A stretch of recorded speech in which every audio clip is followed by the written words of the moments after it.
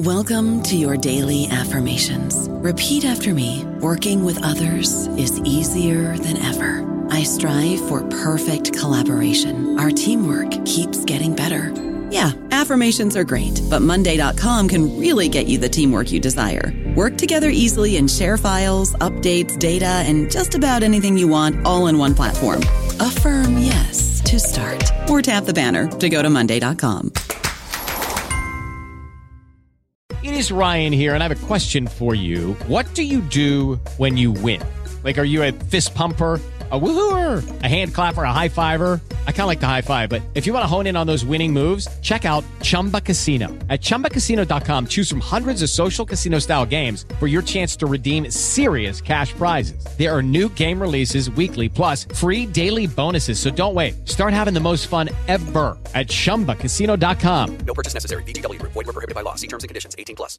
Hello, everybody. This is Marshall Poe. I'm the editor of the New Books Network, and I'd like to tell you that we have a new and improved website. It has two new features that we think you'll love. One of them is a vastly improved search engine, so that when you type in keywords, you'll get a bunch of episodes really quick. The other is the ability to create a listener account. And in that listener account, you can save episodes for later listening. So you can create a kind of listening list. We think these features are neat, and we think you'll enjoy them. Please visit the site today. Welcome to the New Books Network. Welcome to New Books Network. My name is Clayton Gerard. My pronouns are he, him, and today I'm here with Dr. Joseph Plaster, author of Kids on the Street, Queer Kinship and Religion in San Francisco's Tenderloin. In Kids on the Street, Joseph Plaster explores the informal support networks that enabled abandoned and runaway queer youth to survive in Tenderloin districts across the United States. He draws on archival, ethnographic, oral history, and public humanities research to outline the queer kinship networks, religious practices, performative storytelling, and migratory patterns that allowed these kids to foster social support and mutual aid. By highlighting a politics where the marginal position of street kids is the basis for a moral economy of reciprocity, Plaster excavates a history of queer life that has been overshadowed by major narratives of gay progress and pride. So thank you so much for being here with me today, Dr. Plaster. I wonder if you'd begin the interview by telling us a little bit about yourself. Sure. Yeah. Thanks so much for having me. At this very moment, I am in Baltimore. I'm sitting in a room on the Homewood campus of Johns Hopkins University. And my position here at JHU is curator in public humanities and director of the Winston Tabb Special Collections Research Center for the Sheridan Libraries. So in that capacity, my job is to cultivate a kind of exchange of knowledge between the university and the greater Baltimore region through, performance, oral history initiatives, a lot of community engaged courses. So I teach for the program for the study of women, gender, and sexuality, the program in museums and society. I went to undergrad at Oberlin and then moved to San Francisco right after, where I started this book project as an independent historian. And my first fiscal sponsor was a small nonprofit archive called the GLBT Historical Society. Awesome. Thank you for that little introduction. Just to start off, I wanted to say that I found your book to be very powerful. It deals with a lot of topics that I've been exploring in some of my research and spotlights some issues that I think should really be at the forefront of a lot of conversations in academia and other areas of research and public engagement. So to start off, do you mind telling us a little bit more about how this book came about for you? Sure. This project has been a long time coming. Like I just mentioned, I started it after graduating from undergrad at Oberlin, moving to San Francisco and just kind of walking around the city as a young person, still trying to figure out what it meant to be queer, how I could be queer, how I could develop my own kind of kinship networks in a new city. And, for anyone who's been to San Francisco, it's the city of a lot of distinct neighborhoods. And that was especially the case when I was first exploring the city, which was around 2005. And there were a lot of gay neighborhoods too. So, I would walk around the gay Castro district, which didn't necessarily call to me. I'd walk around the South of Market, which had a really vibrant leather BDSM scene, which I thought was exciting. And I definitely spent time there, but I felt called mostly by the world of Polk Street and the Tenderloin. And, I write in the introduction of the book that I first kind of romanticized it as a space of outsider culture. And I think that's true, but there was something to the public queer cultures there that were so exciting, so kind of counter to all of the norms I was trying to think through and reject at the time, especially as someone who had grown up in a pretty conservative town in Florida.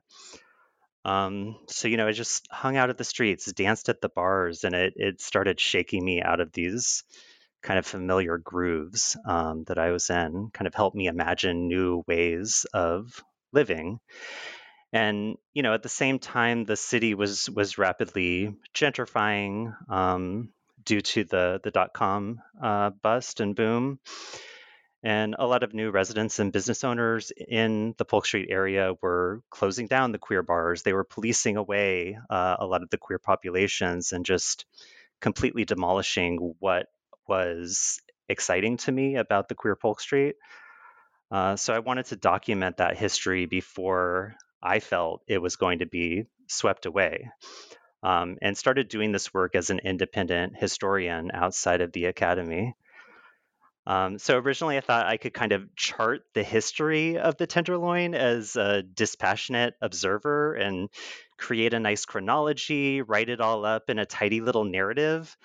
But being in the Tenderloin, and I'll talk a little bit about what the Tenderloin looked and felt like, was kind of like this whirlpool that picked me off the ground and threw me around and completely shattered what I thought I knew about queer politics, what I thought I knew about historical methods, what I thought I knew about just sociology more generally. And so I had to invent new ways of doing research in a way that felt community engaged, in a way that felt ethical, in a way that felt like it wasn't completely exploitative or self-interested. Awesome. Thank you for that little overview. I think you definitely capture how, such a history in these places isn't a tidy little chronology. And I also really appreciate the parts where you highlight the community engagement involved in your project. It's really important to have those kinds of voices of lived experience informing this research. So to set the scene a little bit for our discussion, can you provide a little description of Polk Street and also what you mean by the term kids and their performative economies that you trace throughout the book? Sure. Yeah. So the Tenderloin is in the downtown of San Francisco. If you view it on a map, it's this kind of triangular piece of land. It borders Market Street, which is the city's main thoroughfare, and it's situated between some of the wealthiest parts of San Francisco. So like the upscale Union Square shopping district, it's kind of a retail corridor of Powell Street, and then the seat of city government at Civic Center. And then on to the north, there are a lot of the big name tech offices that moved there when they were given significant tax breaks by the city. And those include, Twitter, Facebook, a lot of other companies, right? So like I mentioned, I would walk around San Francisco quite a lot, and it's the city of hills. So when you walk up in the hills, your vantage point on the city, you see that Tenderloin is located in the kind of flatlands, right? So it's this devalued land. But when you walk through the Tenderloin, it's this very emotionally intense experience, or at least it was for me. So even today, there are about I think, 30,000 people living in about 40 square blocks. So it's one of the most densely packed districts in the city.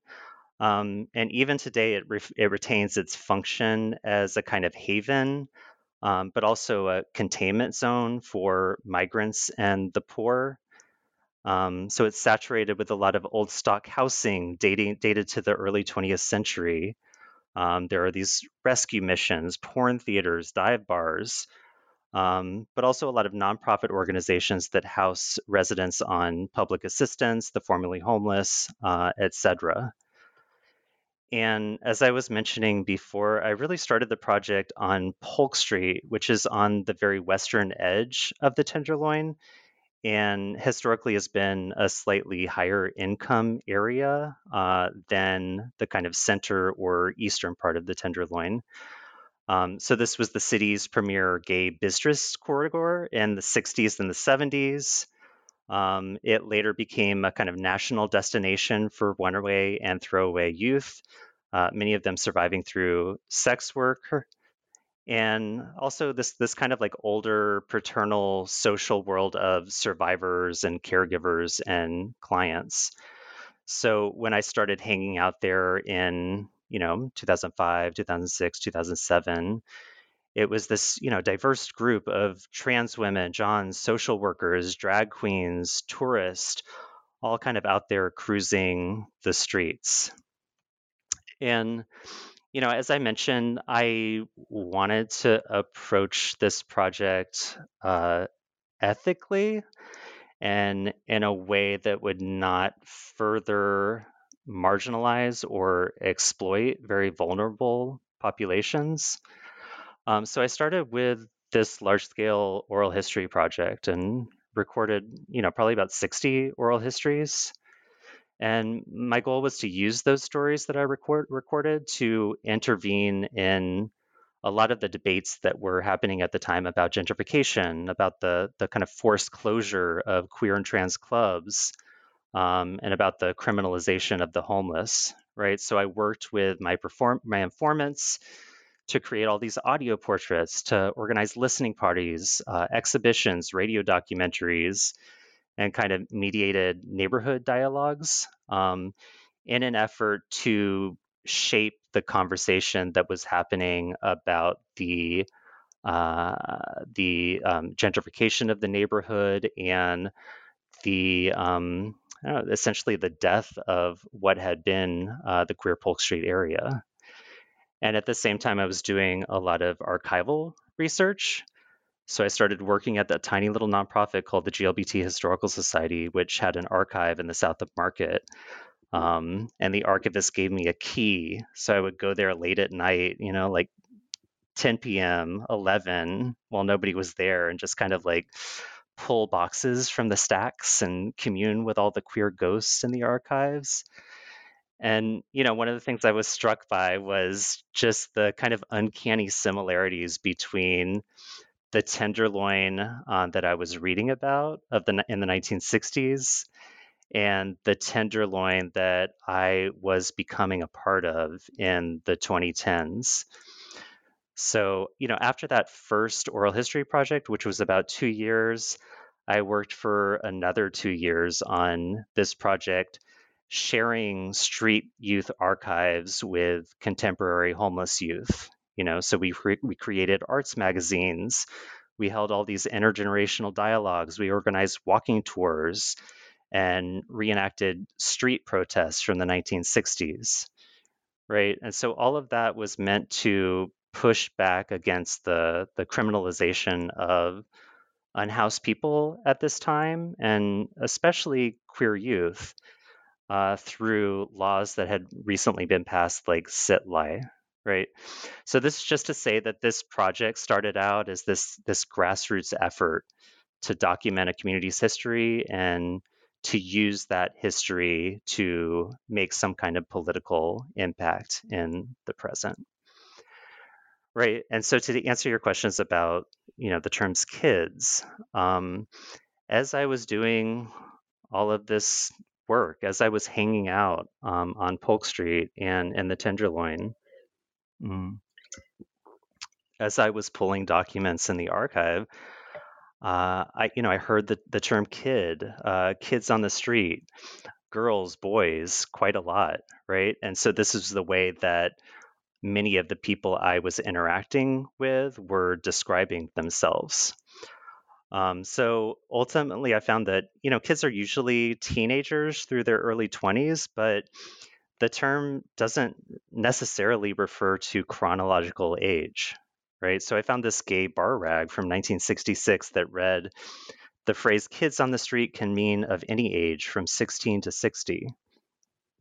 One of my informants, a street minister, told me about like 30-year-old guys on Polk Street who call themselves kids. So ultimately, I found that, instead of chronological age, kids on the street refers to a person's role in the Tenderloin's intergenerational sexual economies and kinship networks. Kids are those, regardless of chronological age, who perform a kind of youth to stimulate desire in potential clients. Kids are people who are cared for, both materially and emotionally, by people who identify as mothers, fathers, aunts, uncles, etc. And the term may have originated with migratory hobo cultures. So you look at studies of hobos in the early 20s, and they describe in detail the relationships between older men who were known as wolves or jockers, and then younger men or adolescents, who were often referred to as chickens, punks, or kids. Right. So, in other words, I found that people in Tenderloin districts often approach these kind of age categories not as fixed, but relational and performative. So eventually, through when I enrolled in graduate school and started working on a dissertation, the project became this exploration of the politics and the kind of informal support networks that street kids developed over time, not only in San Francisco's Tenderloin, but in Tenderloin districts around the country. And the conclusion I came to, which I present in the book, is that street kids in Tenderloin districts created this politics of reciprocity and mutual aid, as early as the 20s and most likely earlier. So, in really basic terms, reciprocity just means you watch my back and I'll watch yours. And so they developed this kind of politics of mutual aid, not necessarily because they were heroic or altruistic, because it was just a necessity for mutual survival. And this kind of politics, I argue in the book, permeated the entire street scene, right? And then the second part of that argument is that street kids developed ways to instantiate and kind of embody this politics of reciprocity through a lot of different performative practices. So that included religious ritual, the creation of street churches, the creation of these specific queer kinship networks that people called street families, sex work even, and then these wildly creative storytelling traditions that I picked up on as an oral historian. And then the book focuses primarily on 4 practices: the kinship networks, my informants called street churches, street families, all of these religious formations that I call street churches, storytelling practices that enabled young people to secure employment in the vice and bar economies.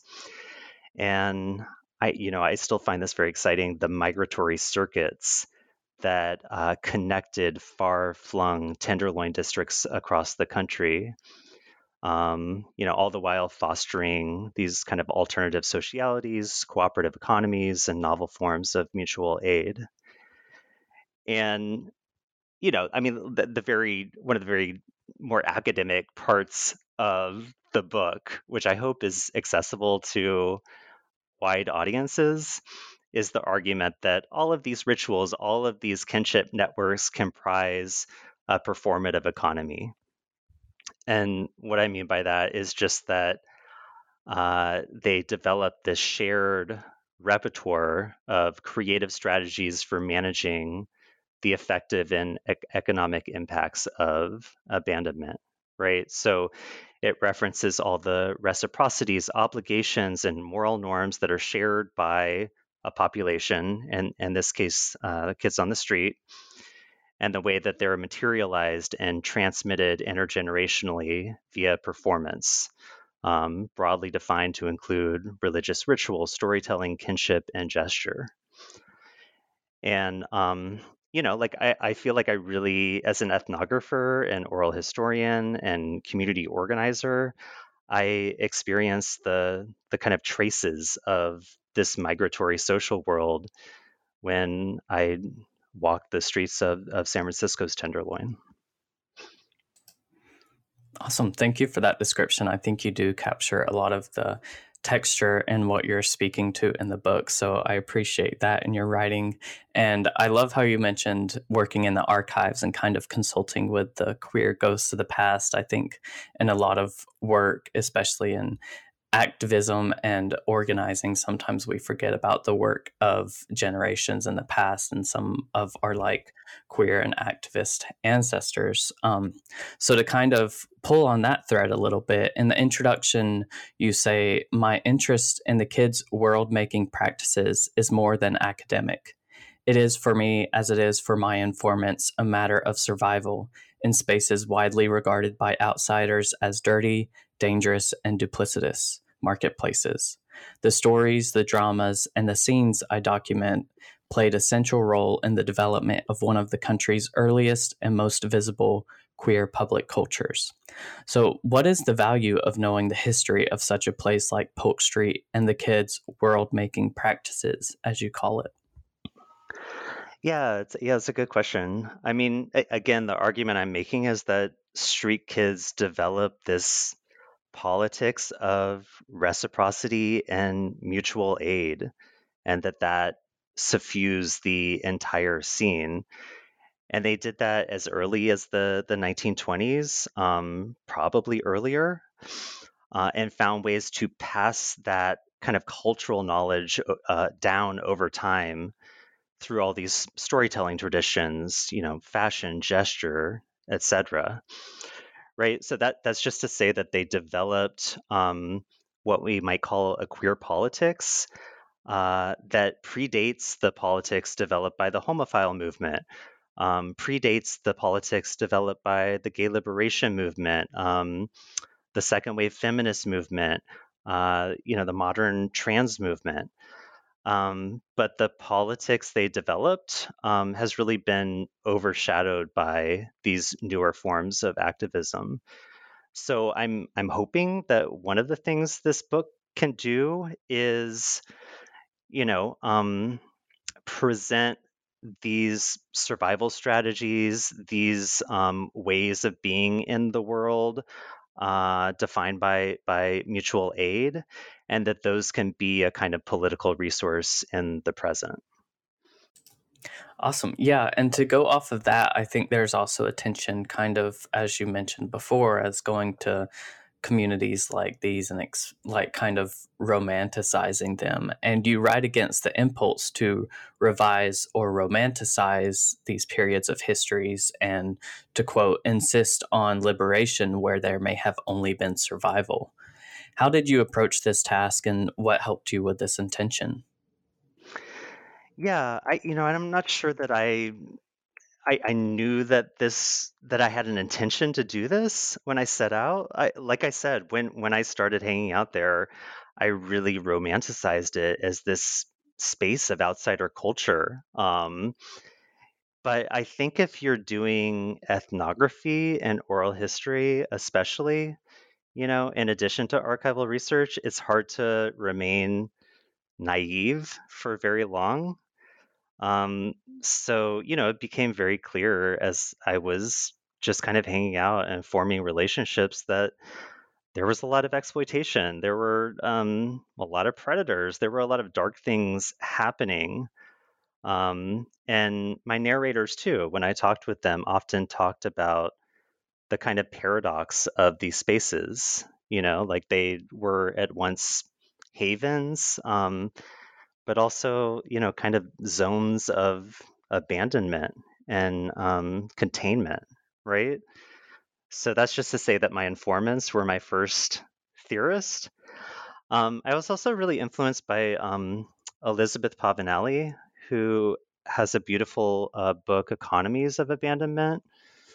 And I'm just going to read a little bit from her book, right? So one of her arguments is that critical theory and progressive activism, quote, invest in the endurance of life and spaces of state of social abandonment because they consider these spaces capable of providing a potential for cultivating a new ethics of life and sociality. But if ethics is not merely a state of reflection, but also action, then our ethical relation to life within these extremes forms of potentiality is fraught, to say the least. The life worth living is not necessarily found within these zones of maximal potential, because the zones create such reduced conditions of life that the political desire for them to spawn or foster alternative worlds can seem naive at best and sadistic at worst. So, that when I read that section of her book, especially, the ideal that, we look to these spaces as outsiders and academics, and hope that they're going to show us these alternative worlds. There's something, on the one hand, either naive about it or even sadistic. So, I've tried to show throughout the book that, yes, I mean, street kids developed at best this politics of mutual aid. But they could help one another while also harming each other. They could victimize while also being victimizers, which is just another way of saying it's complicated. Yeah, thank you for speaking to that complexity and also sharing that bit. So, to kind of shift a little bit towards some of the methodology you use, I love how early in the book you mentioned that River, one of the street pastors you worked with, insisted that you pay each person he arranged an oral history with $10. Can you share about why this was significant and also significant to include in the book? And do you have thoughts about what this meant for the researcher participant relationship that you had? Meaning, like, were you concerned about it introducing another dimension of power imbalance in the dynamic, or was it justified as a way to compensate people for the emotional labor they were doing? I know there's probably not a black and white answer of one or the other, but I think it's interesting to speak to because paying people isn't always something that you see in more like ethnographic research, or at least seeing discussed. Right. Yeah, I think increasingly among oral historians, there's an acknowledgement that in certain cases it's a kind of ethical choice to pay informants, but I think you're right. It's not something you always see in ethnographic research. But yeah, I mean, River Sims was one of the first people I met on the street. He was a former hustler who had reinvented himself as this kind of queer punk minister. He wore, leather jackets, and we went out on the street and served food to the kids. Um, so yeah, even my relationship with him was really transactional. He told me that he'd arranged these oral histories with the boys, the kids, in exchange for my volunteer work for his ministry. Um, so, I would prepare meals with him in his SRO apartment. We would drive it to Hemlock Alley. I would help him unload his car and kind of serve a meal to the kids. And then, yeah, he insisted that I provide $10 for each kid. And he also gave them, clean socks. So I remember, like one day we interviewed this 21-year-old kid named Richard who had this beautiful mohawk. And Richard started telling this story about coming to Polk Street at 15. Like he was dropped off in front of this trans club called Divas, and all of the trans women quickly took him under their wings, shared their food and money. They made sure he found a place to stay. They made sure that if he needed a shower, he could wash himself, or if he needed clothes, they would take him to Goodwill, etc. So at the end of that interview, I gave him $10. River handed him a kind of pair of clean socks. And, like when I started recording, when I started the project, I worried that all of these transactions, the cash for the interviews, the volunteer work for River, would somehow cheapen the authenticity of the historical narrative I wanted to write.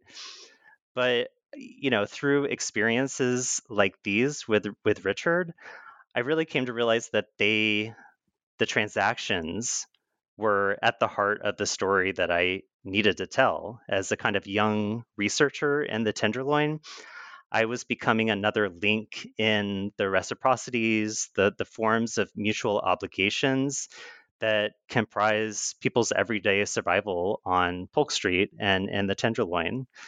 And, like in the process, I was being drawn into this social world, drawn into these kinship networks that I was trying to write about, drawn into these religious formations that I call street churches. So, I think it was important for me to experiencing these networks myself, to kind of experience them in my own body on the street. In part because I don't know that I would have picked up on those patterns in the archive had I only conducted archival research. I don't know about you, but I'm very busy and I don't have a lot of time to cook. That's why I subscribe to Factor. Eating better is easy with Factor's delicious, ready-to-eat meals. Every fresh, never frozen meal is chef-crafted, dietitian approved, and ready to go in just 2 minutes. You'll have over 35 different options to choose from every week, including Calorie Smart, Protein Plus, and Keto. These are 2-minute meals. Factor meals are ready to eat and heat, so there's no prepping, cooking, or cleanup needed. They're flexible for your schedule. Get as much or as little as you need by choosing your meals every week. Factor is the perfect solution if you're looking for fast, premium options with no cooking required. Sign up and save. We've done the math, and this is important. Factor is less expensive than takeout, and every meal is dietitian approved to be nutritious and delicious. Head to factormeals.com/NBN50 and use code NBN50 to get 50% off. That's code NBN50 at factormeals.com/NBN50 to get 50% off. Yeah, thank you for speaking to that. And I think it also shows a lot of, what we can learn by actually being part of, the cultures that we're engaging with and not necessarily just kind of the textbook way of doing things. I'd love to continue following this thread that you mentioned for Richard's story of like him coming to the Tenderloin and how he kind of became part of these street families. And you talk about how for the kids in the Tenderloin, home is not necessarily the middle class sense of a quote private domestic sphere, but instead are extensions of the street scene. Can you expand a little bit for us of what home meant in terms of relations of reciprocity, mutual aid, and how individual traumas factored into these street families? And how does this differ from the dominant idea of home as a middle class private domestic sphere and challenge us to reconsider stigmas of such settings and kinship formations?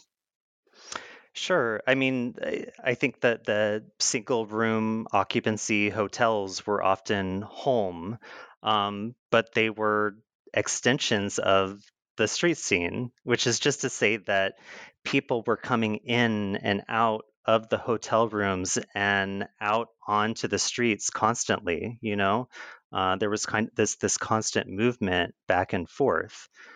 But one of the interesting things I found through archival research is that kids pulled their funds to obtain housing in all of these cheap rooming house districts that dotted the central city, and that was true, at least from the 1920s through, the early 2000s. And in these spaces, the veteran street kids initiated newcomers and, taught them how to hustle, how to avoid the police, how to share resources, how to become part of this world that was based around the kind of ethic of reciprocity. So, like there was this queen in Seattle's Pioneer Square who, in an oral history, recalled housing up to a dozen kids at a time in the 1930s. And, she said it was like kids together, fellows, comrades. The gay kids looked out for each other. We had to protect ourselves. Or, I interviewed a person named Michael Norton who hustled the San Francisco's Tenderloin in the 60s. And, he talked about how kids, quote, watched out for each other. If one had a place to live, then 3 or 4 or 5 others would be living there. Each one would pitch in. None of us went hungry. Or, just one last example, Joel Roberts, who also came to San Francisco in the 60s. He was a beautiful storyteller, and he said, I would look to the people on the street because there's a reason why they were there, and there was a reason why I was there, and that was because no one else would have us, basically. You've got no money, you've got no resources, no career, no family. What have you got? You've got your fellow freak on the street. But at the same time, he said there was bitchiness going on. There's competition. There were definitely kids who would steal from you.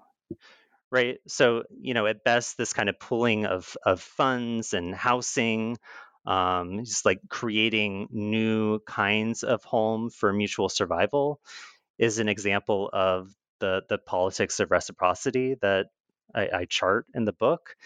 But then, Joel reminds us at the same time that there was that competition. There were those kids who would steal from you. So again, it's complicated. Yeah, it's complicated. I think that's a great way to just sum up everything.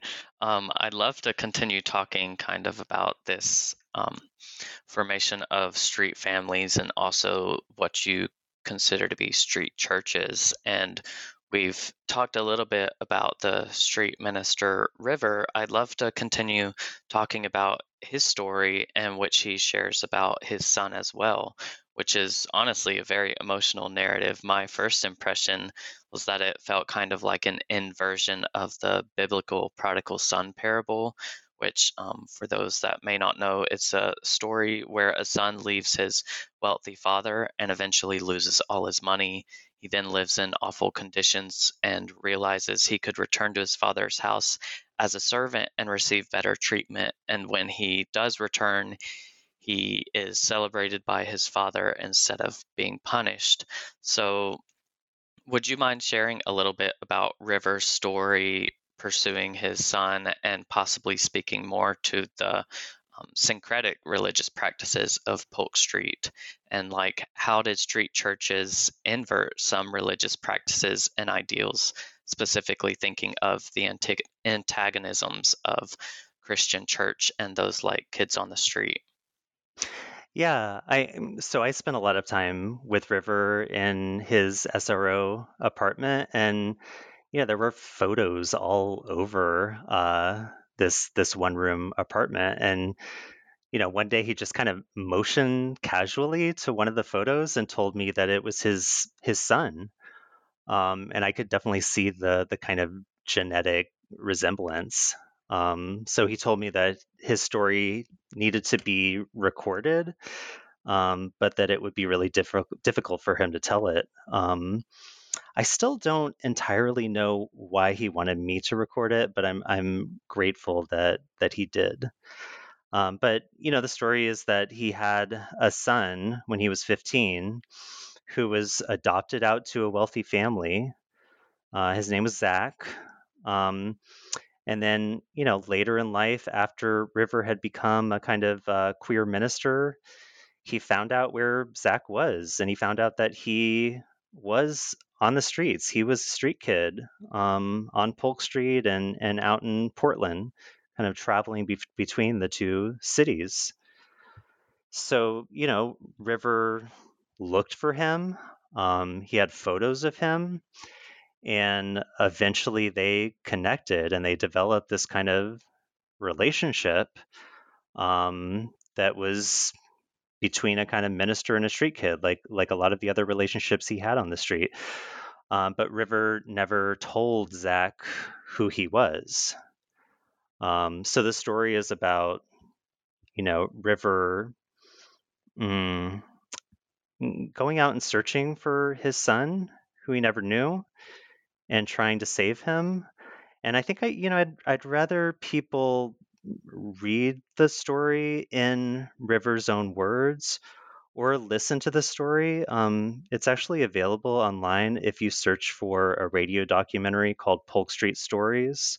You can actually hear River describe the story and talk about his son. But like the more I was, spending time in the Tenderloin and in the archive, the more I found other people who were just kind of uncannily similar to River, right?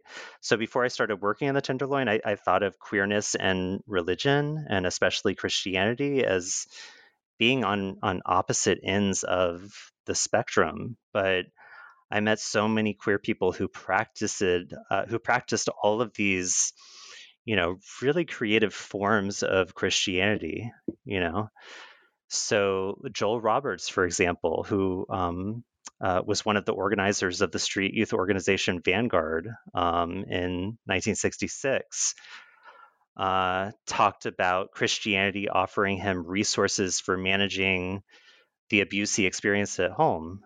So he told me, quote, "I don't have happy memories of my family, but while I was living it, I made it happy. I think that's part of why religion attracts me, because you get all of these religious stories of people turning something good out of something bad. Catholicism was a story about a man who was persecuted, beaten, and crucified, and somehow ended up being the winner." Right. So I love that line. And I think he has expressed more or less the argument I make in the book about religion, that it wasn't only a kind of source of economic support for a lot of people living precarious lives.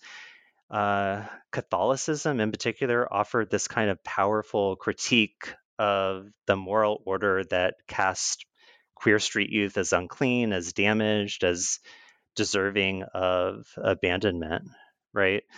So I found this whole kind of like queer religious subculture that drew on scripture and ritual and kind of mobilize this Gothic Christianity to devalue the rich and powerful and ascribe the greatest worth to, the people in the Bible identified as the least of these.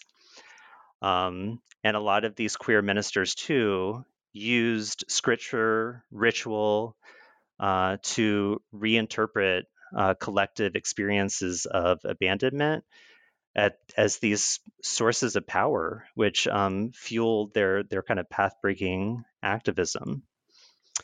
And, I'll just go back to Joel Roberts again, who is such a beautiful storyteller, who told me, as he was beginning to think about organizing street kids through this organization, Vanguard, I felt hurt. So of course, identify the people.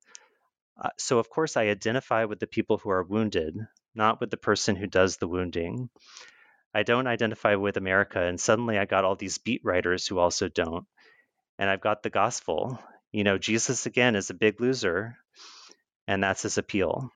Right. So there's an entire chapter I have devoted to these street churches, which were, essentially kind of queer religious undergrounds that developed their own seminaries that ordain street kids into those seminaries and churches, and then, went out on the street to provide food, housing, referrals, and as such were, one part of that kind of ethics of reciprocity and mutual aid that define the entire street scene. Yeah, thank you for sharing about that. And you've alluded a couple times to the activism that was going on during this time. So I'd love to continue talking about that a little bit more. And earlier you mentioned the street sweeps that happened in the 60s and the 2010s. Would you mind telling us a little bit about that demonstration and the fact that two different generations of activists used the same premise? Like, what was the goal for those kinds of things? Yeah, well, I mean, I've mentioned Joel Roberts a few times, who was one of the people that organized this organization Vanguard. And one of the most iconic actions they organized was in response to police sweeps of the Tenderloin.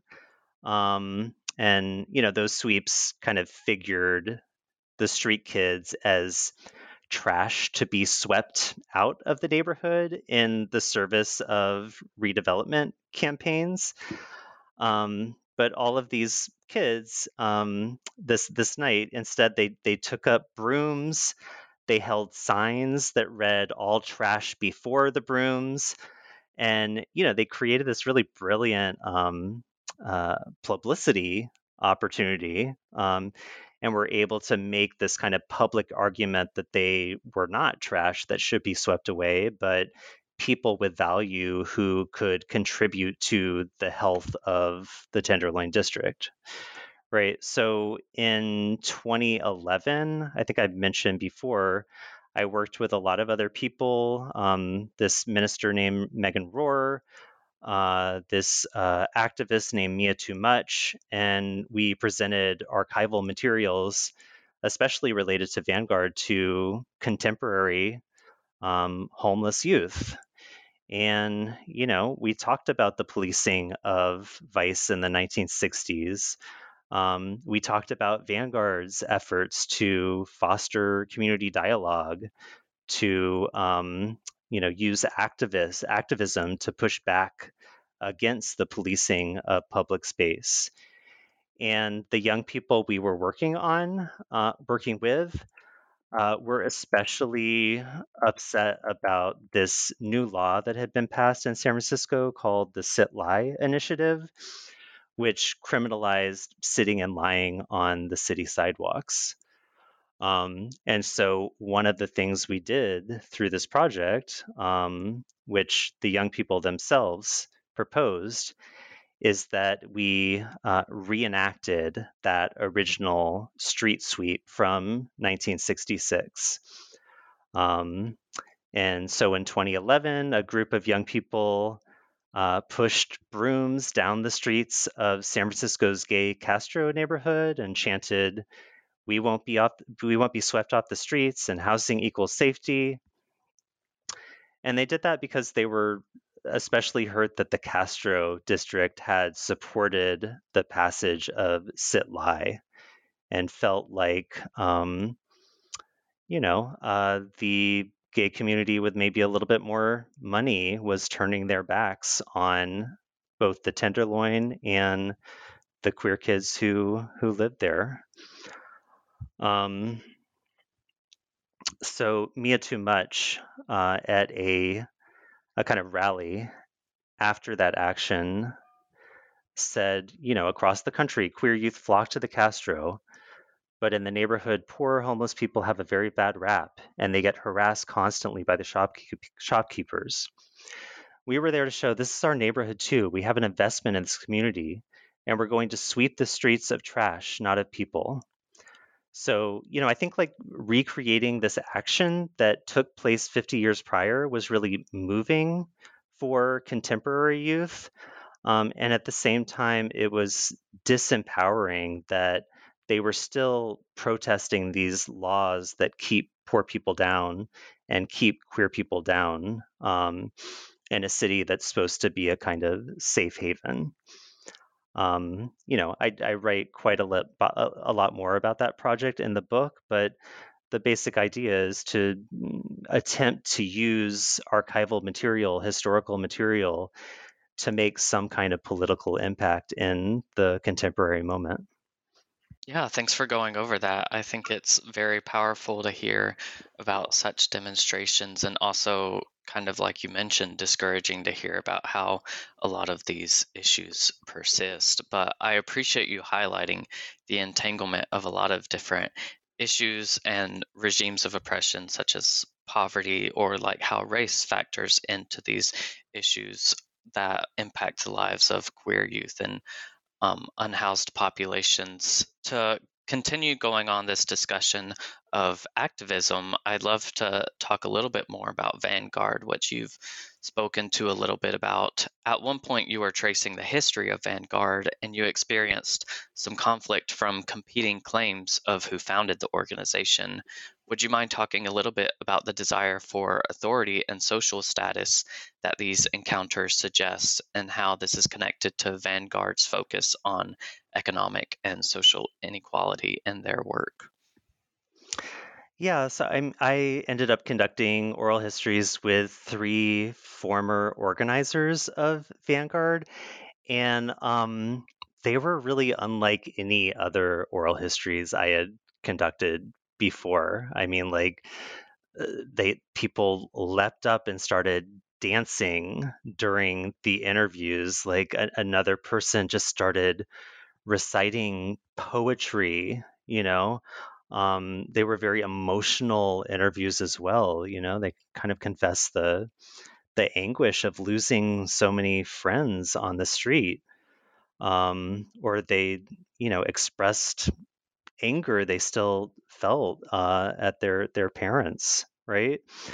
Um, but one of the things that happen is that, conflict erupted when two of my informants demanded that I recognize them as Vanguard's sole founder, which put me in kind of an impossible position, right?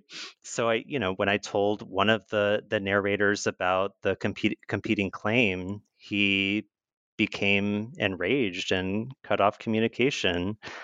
Um, Another informant sent me hundreds of mails over the years, most of them demanding that I name him founder. And on the one hand, it was very, I guess, to say the least, irritating.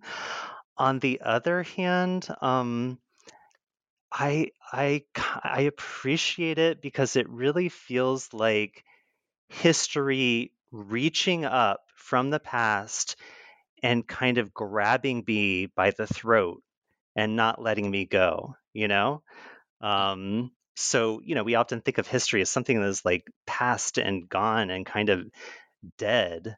But this conflict for me was the past erupting into the present, right?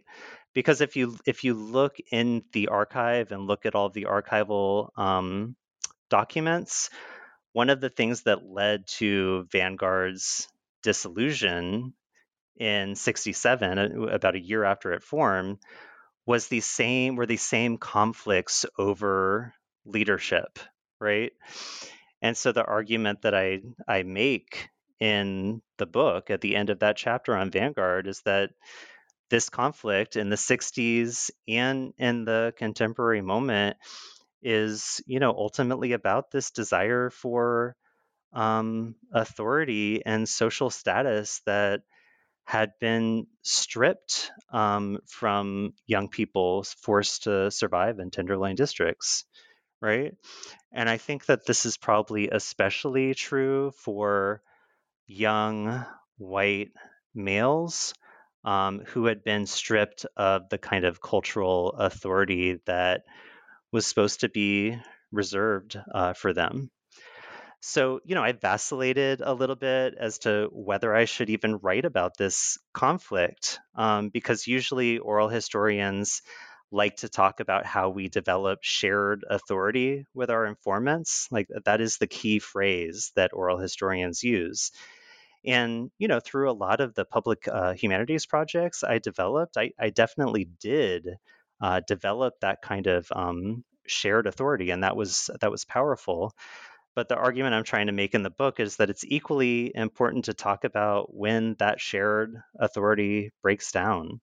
And it's equally important to approach that as evidence that can shed light on not only on historical subjects, but the contemporary moment.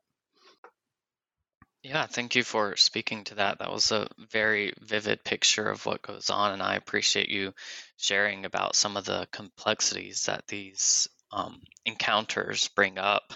I'd love to continue this conversation by talking more about gentrification and how that figured into your work as you were in this and as you mentioned before, San Francisco and the areas of Polk Street and what was the Tenderloin. So, speaking to the moral economies and gentrification, you say, quote, "What is at stake in the transformation of districts like Polk Street is our ability to remember the politics of mutual aid that wants to find the migratory scene and to imagine new ways of being and becoming. The scene, as you've discussed, can be very dangerous, yet in many cases, the kids made networks of support and reciprocity in street families. However, with businesses and neighborhood associations coming in, they demanded a very different scene in the name of quote unquote safety. Can you talk through some of the tension between understanding things like safety that structured how people were able to live in Polk Street and how gentrification became involved? Sure. Yeah. I mean, as I mentioned, I recorded more than 70 oral histories with people on the street. And one of the things those enabled me to do was document all of these non-biological queer kinship networks or family structures, right?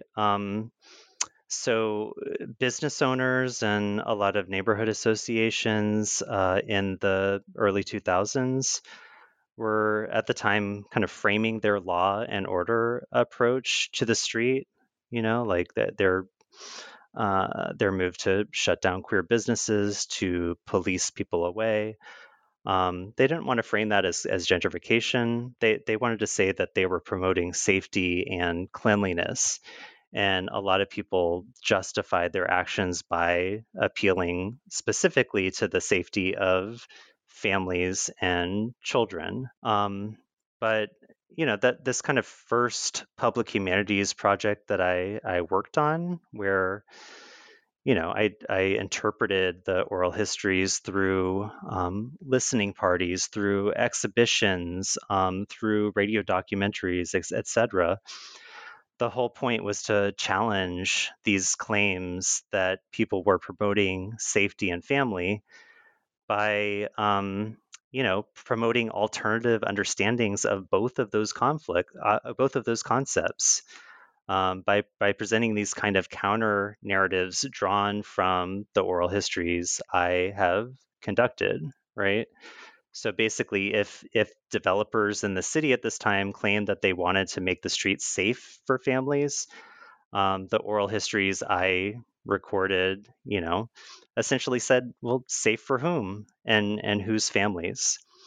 And I hope that the book itself builds on that project by outlining not only the kind of kinship networks that existed on Polk Street and in the Tenderloin in the 2010s, but showing what a long history they have in the country as a whole. Yeah, thank you for discussing that. And in the conclusion, you talk about a mural project that I think encapsulates your point about gentrification and how history of the kids on Polk Street is being whitewashed and sanitized by different business interests. Can you share some of that example and speak to the politics around remembering and forgetting queer and trans history? Sure. Yeah. I mean, the mural project I think you're talking about was initiated by the Mayor's Office of Economic and Workforce Development in collaboration with the neighborhood association on Polk Street that was blamed for a lot of the gentrification at the time. So they decided that they wanted to, at the same time that they were sweeping the queer Polk away, they wanted to commission 2 murals depicting Polk Street's queer history. And they actually did commission 2 artists to create those murals, but when the artists unveiled their mock-ups, the association meeting members were completely outraged. One of them, depicted thousands of people marching to City Hall, Jose Saria, protesters clashing with the police, which, is a fairly accurate depiction of what Polk Street was. Another depicted a hustler, among other subjects. But, the people who commissioned these murals did not want to highlight that kind of history on the street, and they quickly shut down that entire project. So, the explanation for this outrage is pretty clear. Business interests were trying to transform Polk Street's historically seedy image and kind of redevelop the street. They didn't want murals depicting sex workers or riots. They wanted a kind of whitewashed history that would demonstrate their embrace of diversity while also furthering their redevelopment agenda. So Ron Case, who is the co-founder of the Neighborhood Association, in one of the newspaper articles from the time, they asked him what did they want the mural to actually depict, and he said something beautiful like flowers, right? So I think you're right that this encapsulates the point that I'm trying to make in the conclusion, which is just that the city redevelopment interests, neighborhood associations have succeeded, at least on Polk Street, of demolishing a lot of what remained of the queer Polk. And at precisely the same time, they have begun acknowledging and memorializing that history through, museums, historical districts, murals. They've renamed streets after transgender icons, etc. Right. So my argument in the conclusion is that this is not a desire to remember what has been lost. This is an example where powerful interests are kind of appropriating the history of street kids beyond recognition and using it to kind of serve their own economic and political aims. But having said that, cultural memory is pretty resilient. I think that people will continue to pass down the kind of politics of mutual aid and performance in any way that they can. And I'm excited to see what the future of the queer Tenderloin looks like. Yeah, thank you for that. I'm definitely excited as well, and very grateful for you and all the people that were involved in your research for helping document these generations of activism and resiliency and, the politics of mutual aid that you've spoken to. So thank you for this work that you've done. Has there been anything that we haven't had a chance to touch on that you would like to speak to before we wrap up? I don't think so. Yeah, thank you again for inviting me to this interview and for asking some really compelling questions. Yeah, of course. Thank you so much, Dr. Plaster. I really appreciated our conversation and being able to read your book and dive into some of the history and experiences of the queer Polk Street. So thank you for sharing this work with the world, and I really appreciate you joining me today.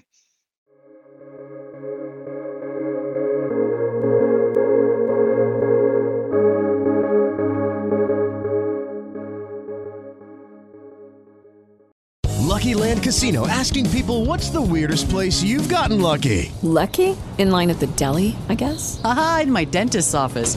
More than once, actually. Do I have to say? Yes, you do. In the car before my kids' PTA meeting. Really? Yes. Excuse me, what's the weirdest place you've gotten lucky? I never win and tell. Well, there you have it. You can get lucky anywhere, playing at LuckyLandSlots.com. Play for free right now. Are you feeling lucky? No purchase necessary. Void where prohibited by law. 18+. Terms and conditions apply. See website for details.